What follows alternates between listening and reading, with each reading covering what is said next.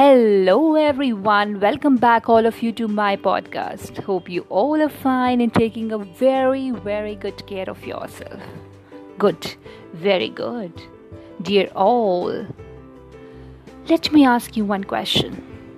Do you think that the position of the woman in our society has been really emancipated? Think for a while and answer me honestly, as an honest reply is very important from your side, from your viewpoint, right? Well, dear all, today we will be learning about the historical perspective about the status of women in India. Women has been a subject of great discussion for the historians. Why? Number of reasons are there. We will be discussing with you, but you need to listen to me carefully, right? Violence and aggression against women is wrong. Yet people try to point fingers at women who comes out it, or I can say who comes out of it trying to make her sound frivolous and with ulterior motive. This is the statement of Preeti Zinta, and very rightly she has said this. And this is very clear from her words that the violence and aggression towards a woman is a very common thing, and the woman who tries to come out of it is never ever appreciated by our society. Why? This statement itself keeps a big question mark in our mind, or I can say makes a big question mark in our mind about the status of women in India. Are they really emancipated? Are they really independent in real sense?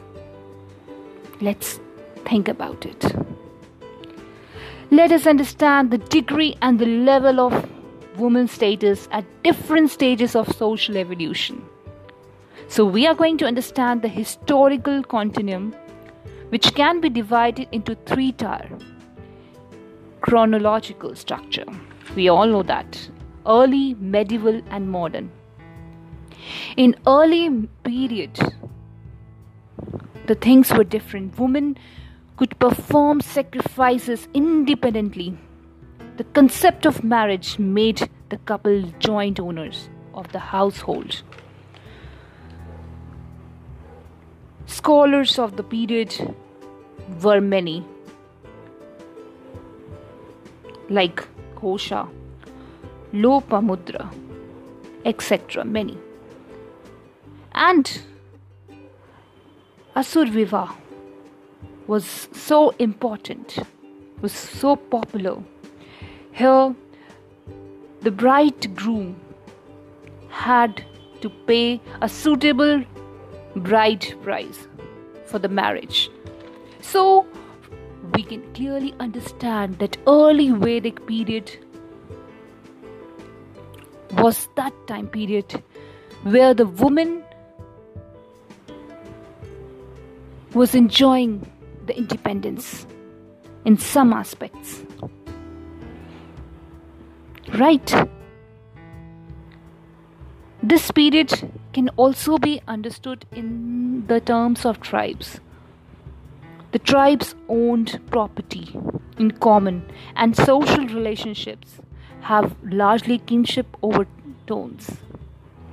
And role here of the woman was in the realm of household was on the par with that of man,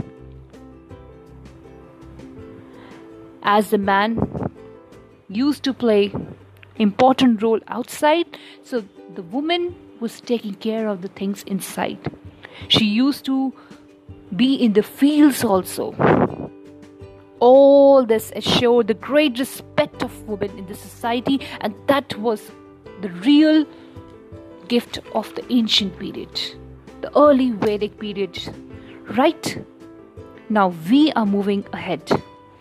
There was a decline in the status of women with the consolidation of their private property around 1000 BC.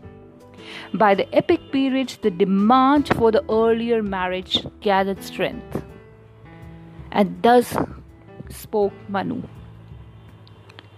In childhood, a woman must be subject to her father, in youth to her husband, and when her lord is dead, to her son.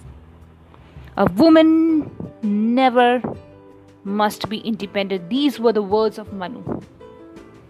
And you can clearly imagine what kind of status a woman must be enjoying in this period, in this time period particularly. By 5th century AD, Smriti writers started discussing about sati, and we all know about this inhumane practice. How a woman was being buried on the funeral pyre of her dead husband. Such inhumane practice started, and the position of the woman declined. With the coming of Muslim invaders, or I can say Muslim invasion from 11th century AD onwards, did not help in the elevation of women's condition.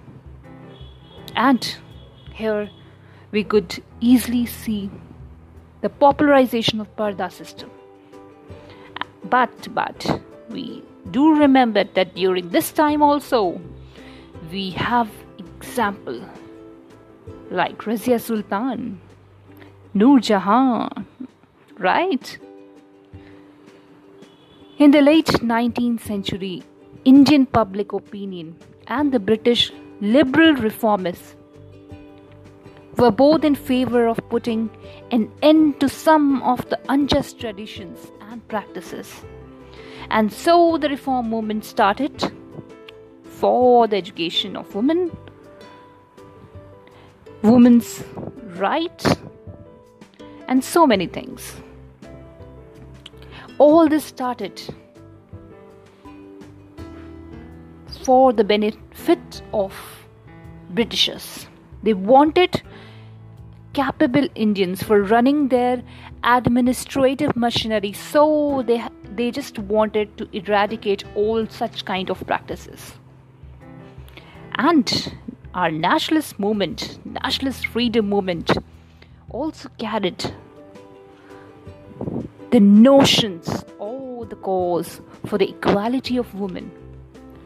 And we can see in the history textbook a band of brilliant women freedom fighters, both in the ranks of Congress and the revolutionaries. So, with this, we can clearly understand how the status of women in India has changed. Today, we do talk about the empowerment of the woman, but have we ever thought that how it can be achieved? A mere thought cannot change it. We have to take certain actions from our side.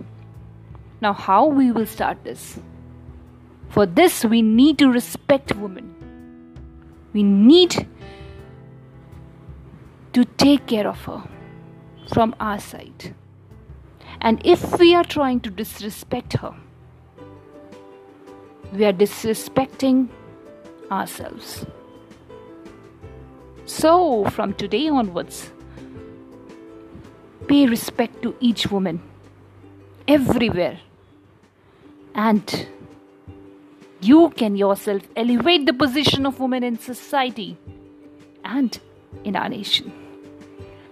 With this thought, I'm concluding today's episode. Till then, take a very good care of yourself.